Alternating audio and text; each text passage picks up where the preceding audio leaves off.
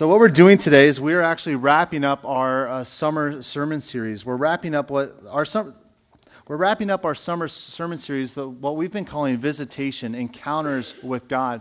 See, what we've been doing this entire summer, we've been looking at various encounters that God had with His people throughout Scripture, and all while looking for an answer to this question: what does it mean for us to know God? What does it mean for us to meet God? And today we're looking and we're concluding that whole sermon series with Saul on the Damascus Road, where he literally meets the resurrected, exalted Jesus, and his life is forever changed. So this encounter where he meets Jesus forever changes the trajectory of his entire life. And so this is also fitting for us because as we're finishing up this sermon series with Saul coming to know Jesus, next week we're starting a sermon series on the book of Colossians, which Saul wrote. So this helps us give some context to the man of who he is, to the man of who he was, in hopes to better understand the book of Colossians as well. So let's give our careful attention to the reading of God's Word. We're going to start out by reading Acts 8, verses 1 through 3, then jumping to Acts 9, verses 1 through 19. And that's a little typo in your worship guide there. But we'll be looking at Acts 9, verses 1 through 19. So let's give our careful attention to the reading of God's Word. This is Acts 8. And Saul approved of his execution. And there arose on that day a great persecution against the church in Jerusalem, and they were all scattered throughout the regions of Judea and Samaria, except the apostles. Devout men buried Stephen and made great lamentation over him. But Saul was ravaging the church, and entering house after house, he dragged off men and women and committed them to prison. Jumping down to Acts 9, verses 1 through 19. But Saul, still breathing threats and murder against the disciples of the Lord, went to the high priests and asked him for letters to the synagogues at Damascus, so that if he found any belonging to the way, men or women, he might bring them bound to Jerusalem.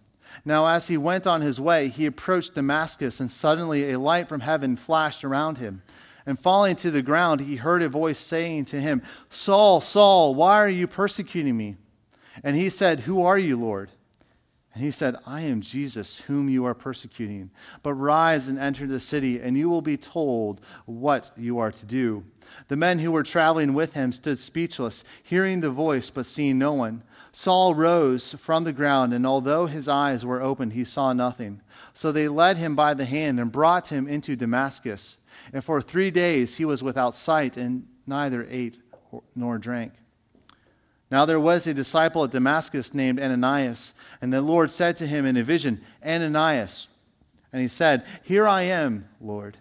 And the Lord said to him, "Rise and go to the street called Straight, and at the house of Judas look for a man of Tarsus named Saul, for behold, he is praying, and he has seen in a vision a man named Ananias come in and lay his hands on him so that he might regain his sight." But Ananias answered, "Lord, I have heard from many about this man, how much evil he has done to your saints at Jerusalem. And here he has authority from the chief priests to bind all who call on your name." But the Lord said to him, "Go, for he is a chosen instrument of mine, to carry my name before the Gentiles and kings and the children of Israel. For I will show him how much he must suffer for the sake of my name." So Ananias departed and entered the house, and laying his hands on him, he said, "Brother Saul, the Lord Jesus, who appeared to you on the road by which you came, has sent me so that you may regain your sight and be filled with the Holy Spirit." And immediately something like scales fell from his eyes, and he regained his sight. Then he rose and was baptized, and taking food, he was strengthened. This is the word of the Lord. Amen. Let's pray. Father, we thank you for your word, and we ask that now in this time that as we have heard your word, we ask that your Spirit would be working in our hearts so that we would truly hear your word, that we would receive your word, and that we would meet with you. And it's in Christ's name I pray. Amen. So about 5 years ago, I went to the doctor in excruciating pain. What happened was that I developed a bulging disc. And the doctor said to me is that if if you want to avoid surgery, then you need to take better care of yourself. And that news was rather startling to me because I was in good shape. Like just a month or two earlier, I ran a 5K in under 28 minutes. I was quite proud of myself, and I'm hearing news from my doctor saying, hey, you need to take better care of yourself. But his understanding of taking better care of yourself was you need to stretch out after running. You need to stretch out after cycling. You need to do yoga. You need to stretch. These things are important. You need to take some core classes, avoid long car rides, take a break, stand up every 45 minutes after sitting for 45 minutes straight. And so as I received this news, I knew in that moment that if I was going to take this seriously, my life was going to be different. That I was going to start working out differently. I was going to start taking care of myself differently. And this is rather a loose illustration, a loose analogy to help us understand what Paul is going through here. Because Saul, same name. I'm going to do that today, just warning you. But Saul had a genuine come to Jesus moment. This encounter right here in his life was going to forever shape everything about him. And like we tend to have these moments in our life all over the place. But what Paul is experiencing, as Saul is experiencing this come to Jesus moment, he is experiencing what theologians and sociologists refer to as a conversion. And Saul's conversion, truly, this is actually going to be a rather provocative statement. Saul's conversion outside the life of Jesus, outside of Jesus' death and resurrection, is the second most defining moment of the early church. And I say this because Saul, whom some of you probably know as Paul wrote books. He went on missionary journeys. He went on church planting journeys throughout the Mediterranean region. And so Paul wrote the books of Romans, Corinthians, 1st and 2nd Corinthians, Galatians, Ephesians, Philippians, Philemon, Colossians, the letters to Timothy, 1st and 2nd Timothy, and then Titus. So Paul wrote a massive amount of the New Testament. And so if Saul did not encounter the resurrected Jesus, then the New Testament would be quite different than what we have today. And now, if you grew up in the church or if you've been around Christians for any length, you've heard Christians share stories of how they either came to know Jesus or how God is at work currently in their lives. And so, therefore, if you've been in the church at all, you've heard some really awesome stories of how God has rescued addicts and murderers, and how God has renewed and healed marriages, how he has liberated perfectionists, and he has transformed people from the inside out. That's an awesome story. That this is these stories are something that the church needs to steward well. But at the same time, one thing that can happen is that these stories can become burdens if you don't have a similar dramatic story. That's how we can actually hear and internalize them. And Saul has a sudden, dramatic, spectacular encounter with Jesus that seems to be different than the majority of our encounters with Jesus. And so what I want us to do today is really think about what Saul's experience, what Saul's come to Jesus moments looked like. But in doing so, I want us to really understand what it looks like for us to come to know Jesus. And by looking at Saul's story, we'll actually begin to see just how much we'll be able to, let me rephrase. By looking at Saul's story, we'll be able to see just how much we have been able to come to Jesus ourselves. So what does it look like to come to Jesus? What does it look like to come to Jesus? This is the question that I want us to think about, and there's two parts to this answer. There's two parts to my answer to that question. But coming to Jesus means admitting who you are before God. And so let's see how this is the case in Saul's life. We first see Saul in Acts 8. And what's he doing there? The church leader, Stephen, is being stoned to death. And the reason why Stephen is being stoned to death is that he is preaching In Acts 6, he's arrested and he's brought before the Jewish leaders for a trial in Acts 7, and he gives this massive speech. And his speech,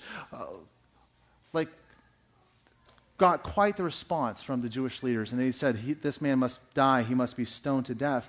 But as the Jewish leaders are there, arresting him, interrogating him, trying him, where's Saul in all this? Saul is there as a witness. As Saul is there as the stoning is going on, he is there holding the coats and the cloaks of the men that are being stoned. And so Saul is a Jewish leader who has a role in Stephen's death. And he is a Pharisee.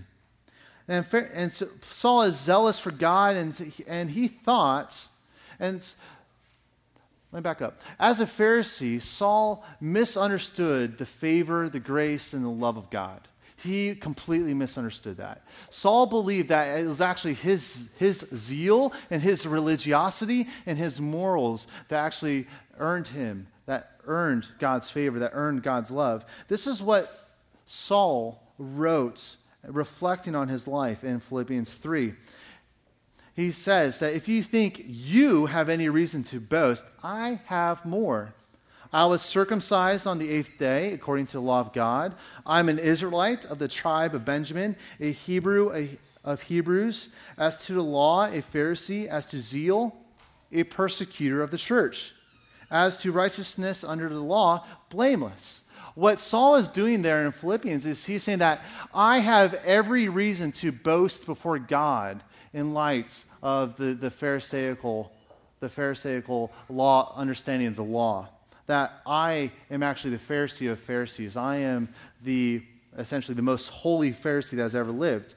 And so this zeal, this commitment to this Pharisaical way of life leads him to persecute Jesus' followers, and which we see referred to in this text as the way. Like the way is an early way that it was an early phrase to refer to the church.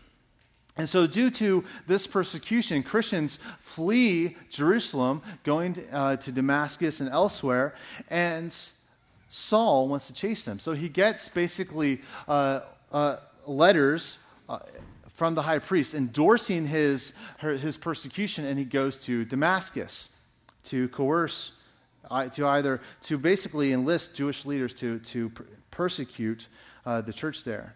And so the one of the things I'm saying right here is that we need to admit who we are before God.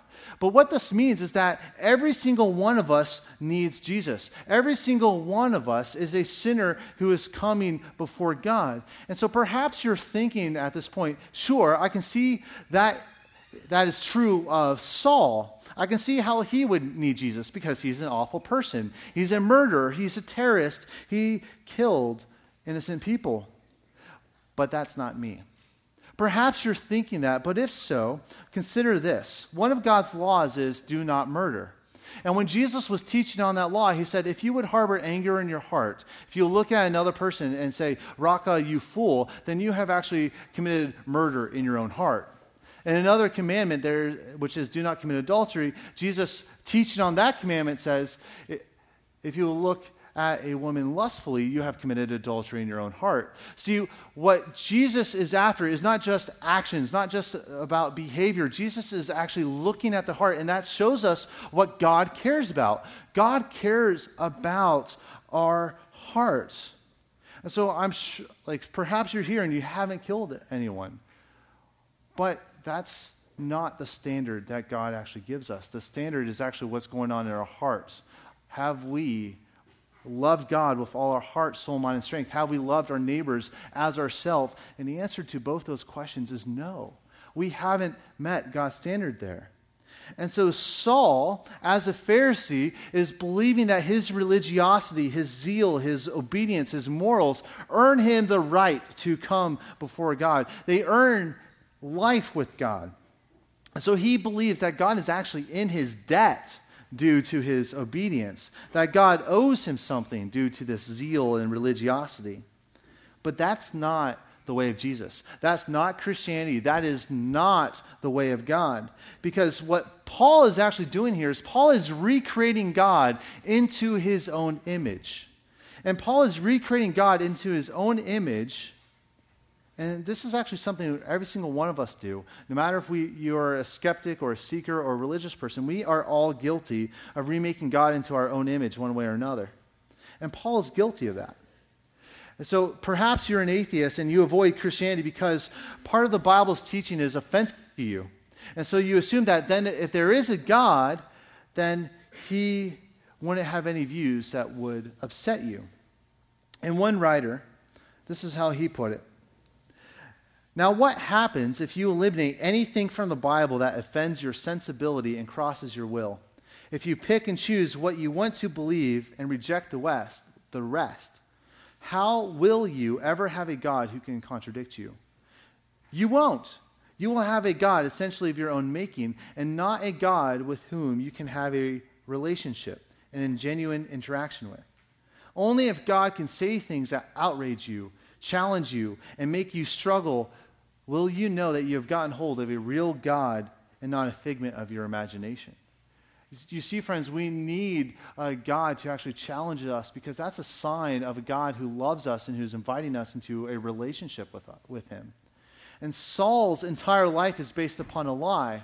The lie is this, is that if you obey God, that's why he accepts you. That your obedience is the reason why God accepts you. But that's a lie.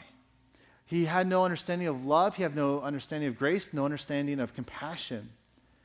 And another writer put it this way. This writer, she put it this way, that this is another sign that you've remade God into your own image. That when God hates the people whom you hate, that is a sign that you have remade God into your own image. And Saul has done that. Saul is going about persecuting and killing these Christians. And so he has clearly remade God into his own image based upon this lie that his acceptance before God is completely dependent upon his religion, completely dependent upon his religiosity, I should say. And so the reality is, as we look at all this, the first thing I want us to realize is that coming to Jesus is that everyone needs to come to Jesus. It doesn't matter how good you are. Paul is over here saying that, hey, I'm like the best of the best. Like I'm the holiest of Pharisees. That's what Paul's saying over here. But he desperately needs Jesus, as we all do. The second thing I want us to think about is that coming to Jesus is a process. Coming to Jesus is a process. And perhaps you're thinking, really? Like Saul's coming to Jesus moment seems to be sudden. It seems to be spectacular. It seems to be extraordinary because after all, he's on this road to Damascus and Jesus appears to him and Saul falls down from his horse. He's completely caught off guard. How in the world is this a process? Well, let's put this in context because the truth is this is not the first moment that God pursued Saul.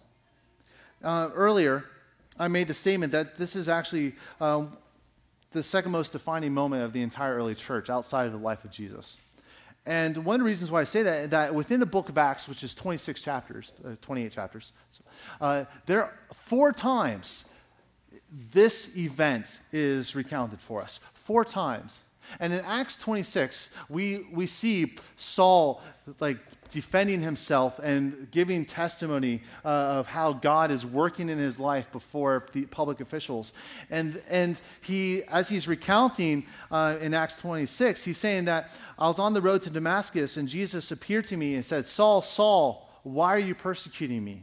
But then he goes on and says and gives us a more insight that Jesus says more to Saul here in this moment than Luke first records for us.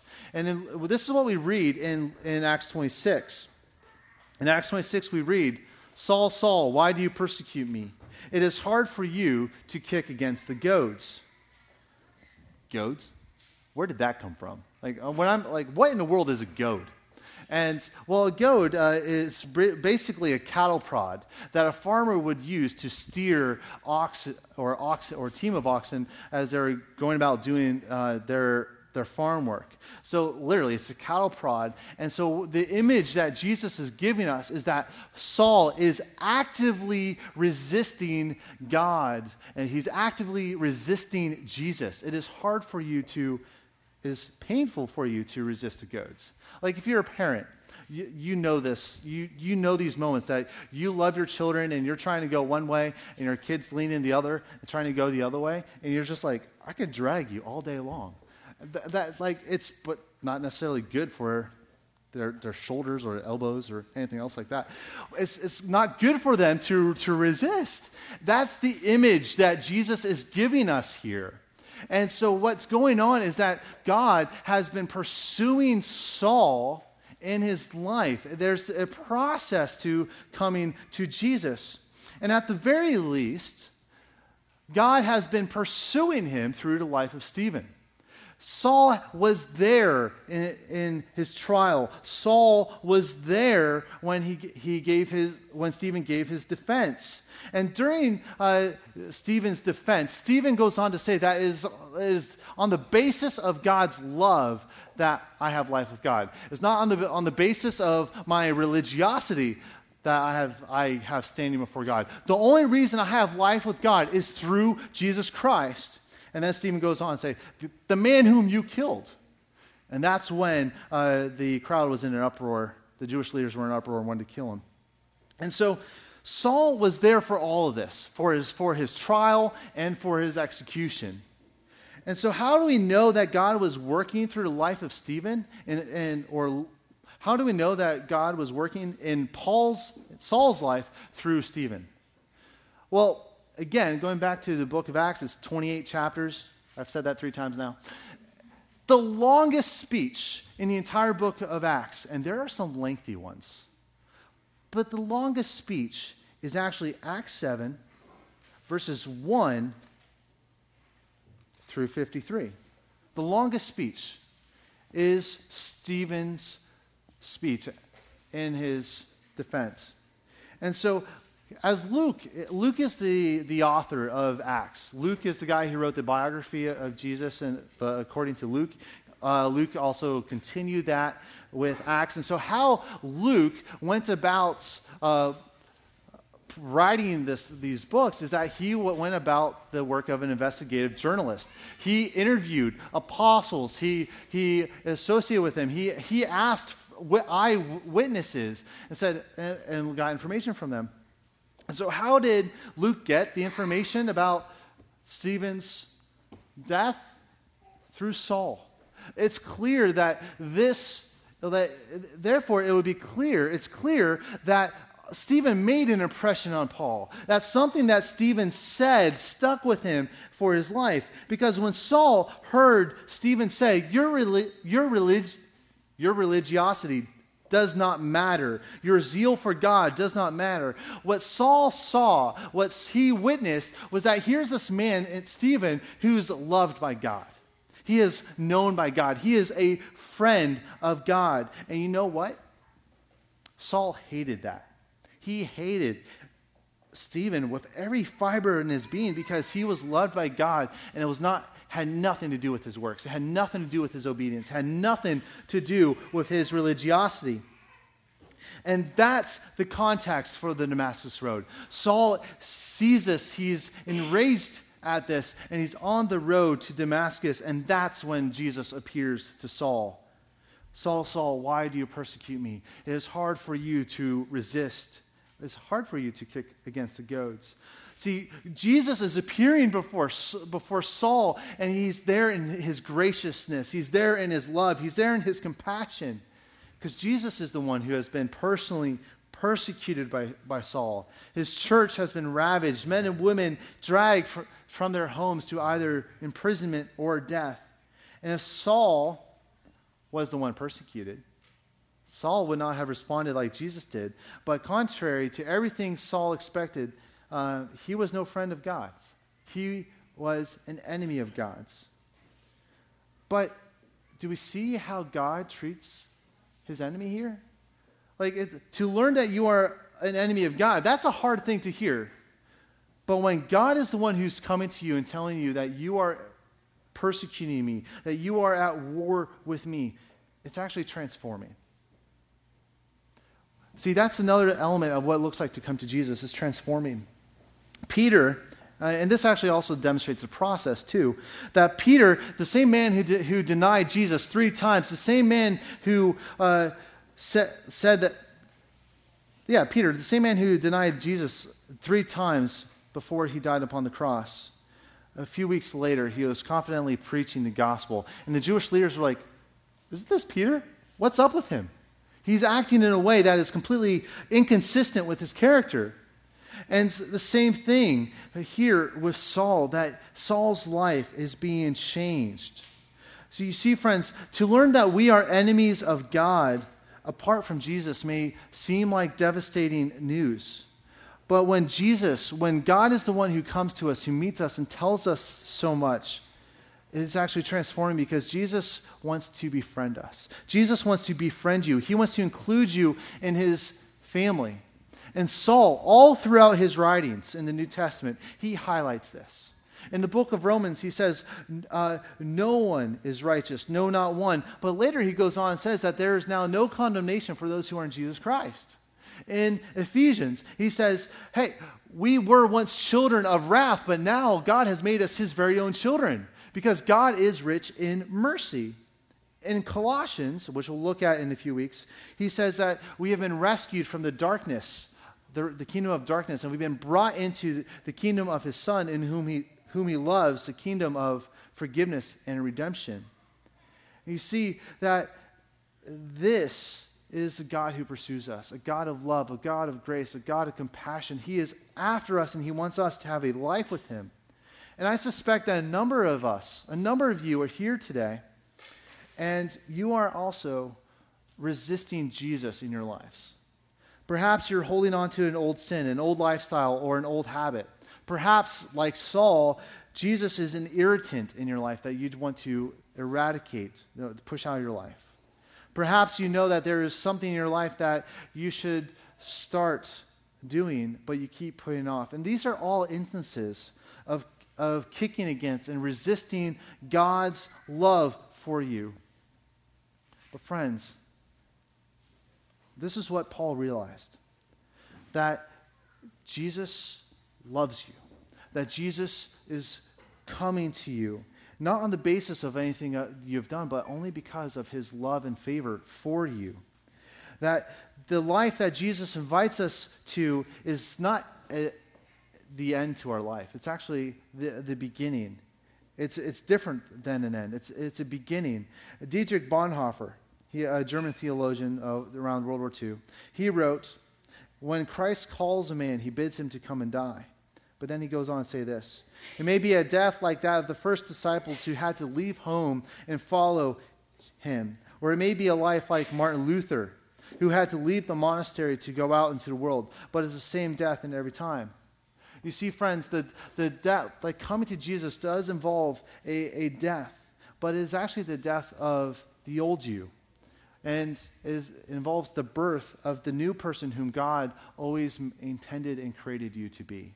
This is the life that God offers you. This is the life that you can have through Jesus Christ. It's not a life that is based upon religiosity. It's not a life based upon morals or obedience or zeal. It's entirely based upon your life with Christ. And it's Jesus who comes to you and brings you into his family. That is what Paul's experienced, and it completely transformed him. And that is the same life that is being offered to you. Let's pray.